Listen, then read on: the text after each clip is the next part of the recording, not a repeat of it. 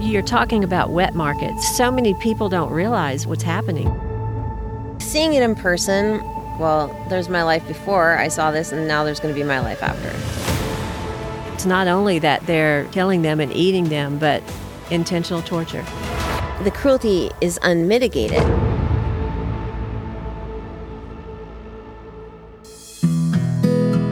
I'm here today interviewing Odessa Gunn at her Little Trooper Rescue Ranch farm in Northern California. Odessa, thank you so much for being with us today. Man, it's an honor to be here. Thank you for coming all the way. I'm really thrilled.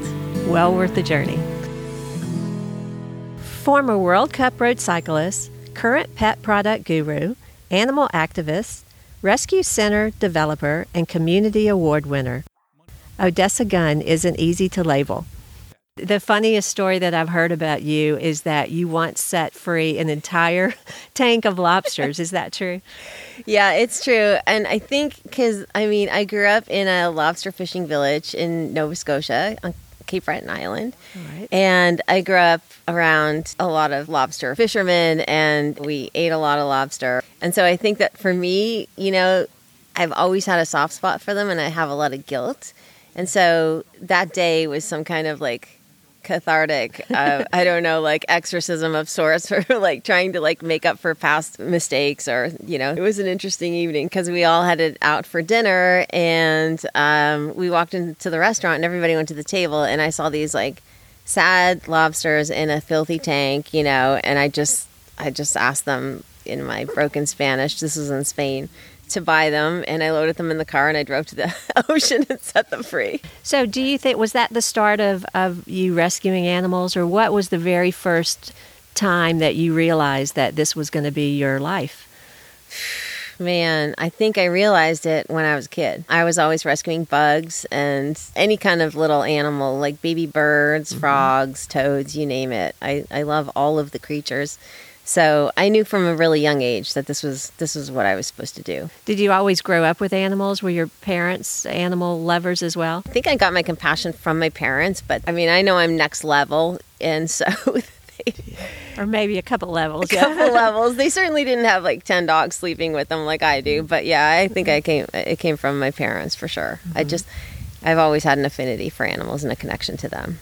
But you didn't go to school for that. You went a different route in your career. So tell us about that. Well, I studied English and fine art in university, and then I just did a couple odd jobs. I was an aerobic instructor for 11 years. Oh, wow. 12 years, yeah. And so that was my primary thing. And then I discovered the bike because I was injured from teaching aerobics and running and all the kinds of abuse I did to my body. And so then I became a pro bike racer. I never thought I would love anything as much as I love animals, and bike racing and bike riding comes in as a close second place. But you had an accident, right? And that stopped your career? Yeah, in the year 2000, I had a bad crash. The brakes weren't set up properly on my bike, and I hit a corner, and I hit a guardrail in a tree, and then I herniated 6 discs in my back. Oh, no. Yeah, and so that's when one of those life moments where it's well, it's time to pivot, Mm-hmm. And so I retired from racing, and I kind of just started, volunteering for a cat rescue, and then it just, from there, escalated. You know what I find interesting about that is so many of the guests we've had on the show have had these pivoting moments. So do you think that this happened to you for a reason? Yeah, and I think I found the reasoning in what happened to me. In my life, anyway, in my experience, sometimes the darkest points in my life, the worst things that have happened, ended up being the best things. Life has another plan for us, and we just need to roll with it, and be open to it. The dedication and the training that you put yourself through in your cycling world, I feel like it's just completely transferred over into what you're doing now, because I see you with just such a mission and such determination to get this next project done. Thank you. Absolutely. 100%. I've kind of channeled all of that passion and obsession a little bit into rescuing animals, but it's okay because, man, the world needs it right now more than ever. I remember when we met over a year ago, and we spent over an hour on the phone talking about what I do, what you do, what our dreams were. And I remember you telling me that you were going to make it your mission to stop not only the China dog trade for meat, but that across the world. And, so many people don't realize what's happening there. This is our first morning in China. We're going now to a local rescue.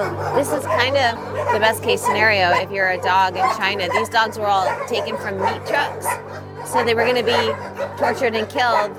But now they're living here, and the spread of disease is just rampant. And there's mange, there's distemper. The smell of death is overwhelming. There's a lot of dead dogs in bags outside of the shelter. So, man. So how did you get involved in that? And we're sitting here discussing this, and there's actually one of the dogs you saved from China sitting right next to you. Yeah, this is Tattersail. She's came to me from Beijing, and this is Honey. She's from Mexico. The China thing, man, that's so tough. I found out about it on social media. I was following Mark Ching, and he kind of pioneered the whole battle against the dog meat trade in China. And I saw, the videos and the still images of the horrific stuff that was happening, and I wanted to see for myself. And so I've been over there a few times, and it's crazy because the torture and the cruelty and the abuse and the neglect is right there for everybody to see.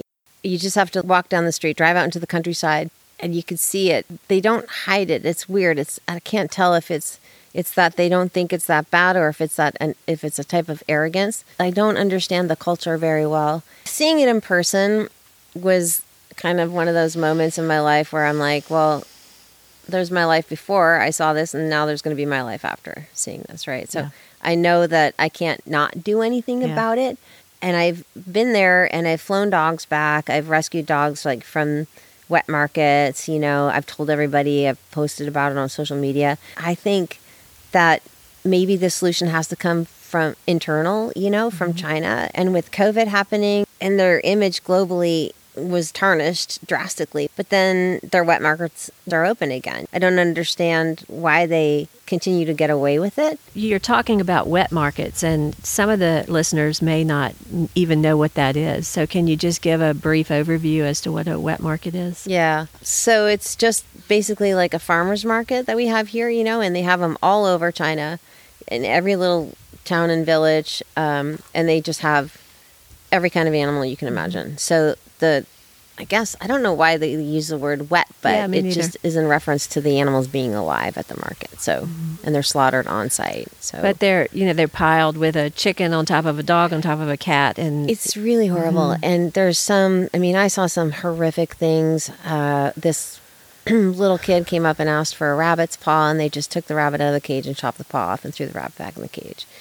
And they have goats hog-tied on the ground, and there's people walking all over them, and then they'll have a massive bucket full of turtles, and they're all clamoring over each other, and the ones on the bottom, the cruelty is unmitigated.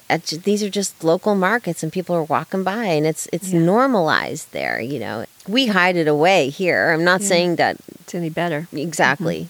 Thank you. I don't want to sound like I'm picking on China, but it's all over the world. Yes. They're just different degrees of, It is. So much to concealing it. So much to do. So I was telling someone that I was coming here today, and, what was one of the things that attracted me to your work. And it was actually on an airplane. And she said, well, what's different than what we do in America? Why is it different? And I told her about some of the torture that they do prior to killing the animals. And, for me, that was a game changer. It's not only that they're killing them and eating them, but, can you talk a little bit about something that you saw?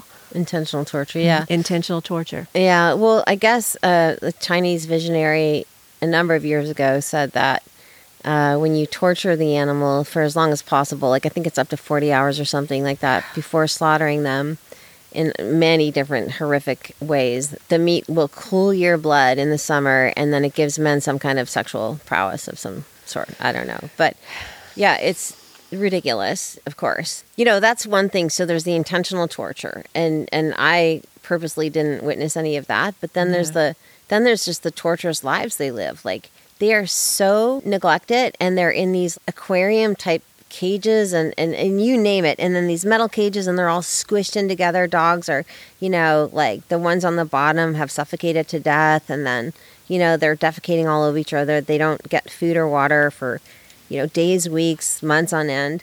Tattersail here, she was in a market in one of the bags, where they have just the head showing and they're hanging on the wall like a hook on the waiting, just like, so it's.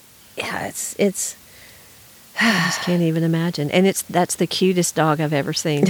Yeah, she looks better she's just with a precious. better haircut. She's precious. She is really precious. They're all precious, and it's hard for me to sleep at night knowing it's happening, and it's to the tune of 52 million a year, an estimated 52 million dogs a year and like 4 million cats a year. It's insane. So it's not just the Yulin Dog Meat Festival. People think that, there's 100,000 dogs or 15,000, I can't remember the number at Yulin, that get tortured and killed.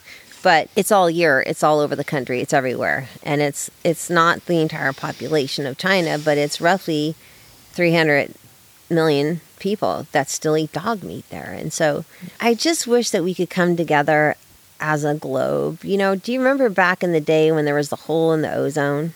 Mm-hmm.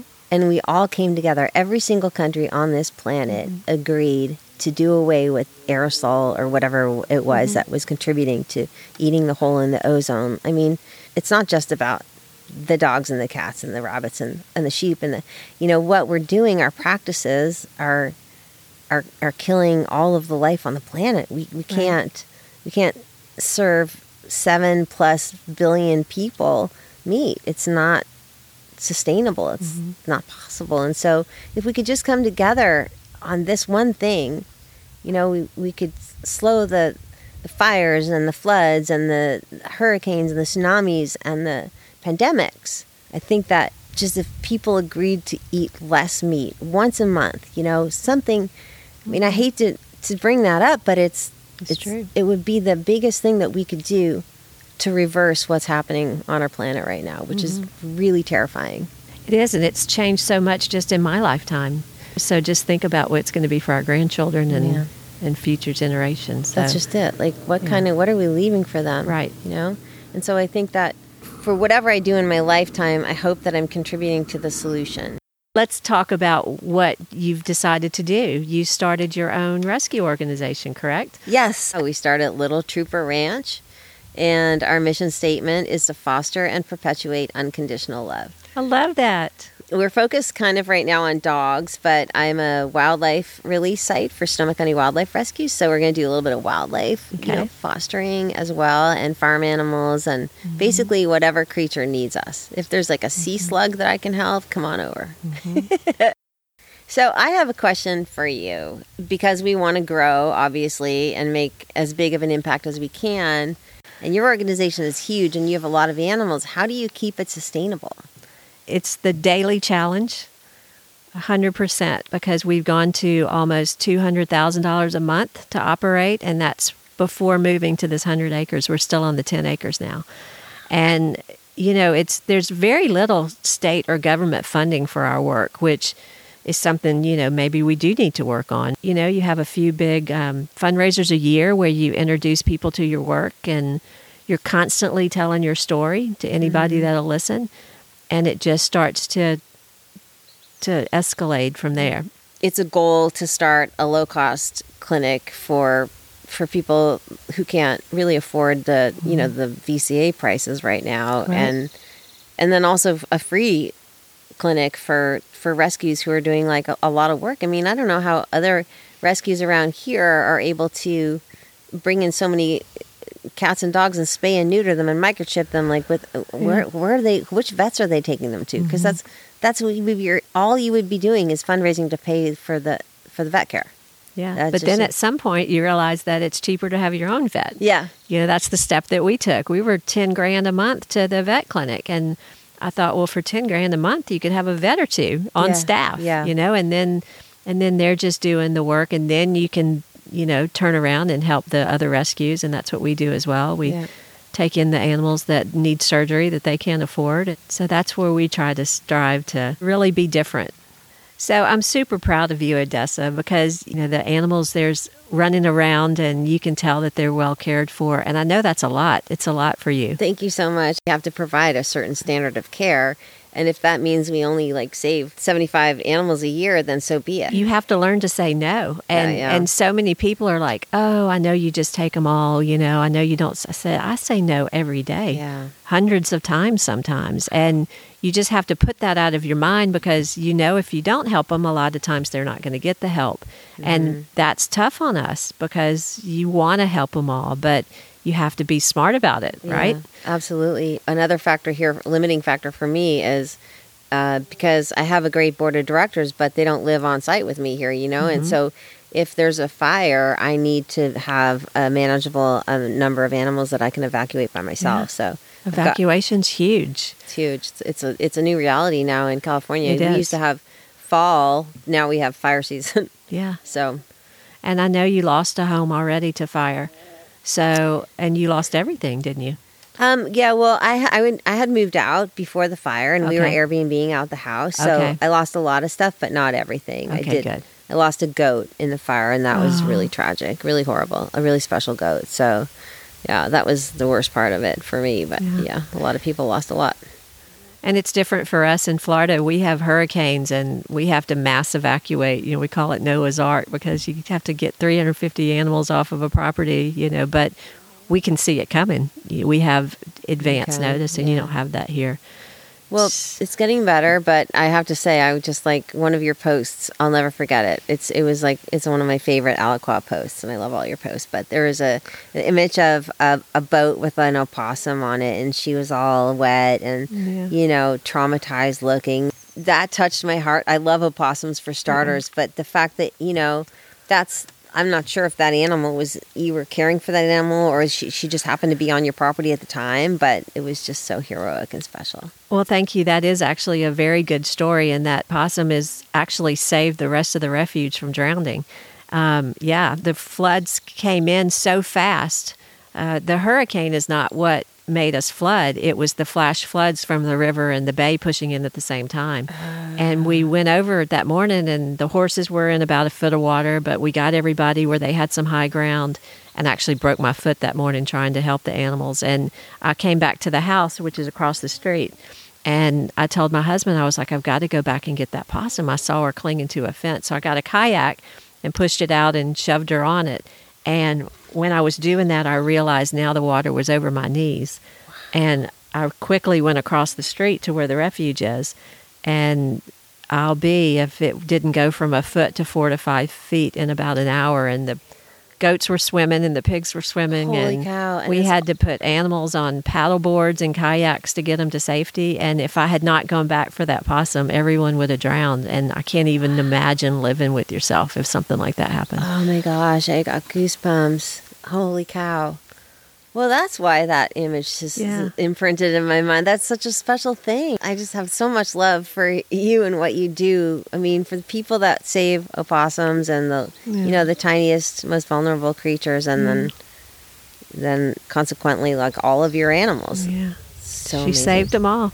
So. And you know what I found is after I started Aliqua, we moved out to the country too. We're kind of in the middle of nowhere. After I started the work, and people just started coming, and they were all like-minded people. And then all of a sudden, you just bring in these amazing souls that think like you and act like you and are there for the same reasons that you are. And some of my best friends that I've found have come to me because of the work, and it's an amazing feeling. The biggest gift so far, aside from saving the animals, which was an obvious expected gift that I knew that was coming, but I didn't realize that, if you build it, they will come. I didn't realize I started this nonprofit, and all of a sudden these amazing people are flocking to me. Yeah. And it's just something that kind of blindsided me in the best of ways. Mm-hmm. I have all these new friends of all different ages, from a 12-year-old to an 84-year-old. All walks of life too. All walks of life. Yeah. And it's such a gift. It is such a gift. I say that all the time too. If you build it, they will come. And it's so true. Yep. So true. Well, get ready. Okay. Yeah. I'm ready. I'm ready.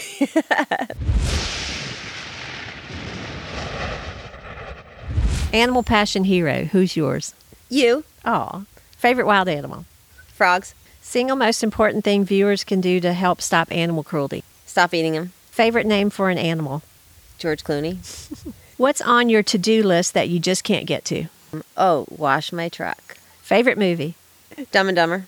Have you ever felt that your animal passion has gone too far? Never. Heck no. For more information about the Animal Passion series and host Lori Hood, visit aliquad.org. And don't forget to check out the Animal Passion Podcast YouTube channel. Thanks for listening.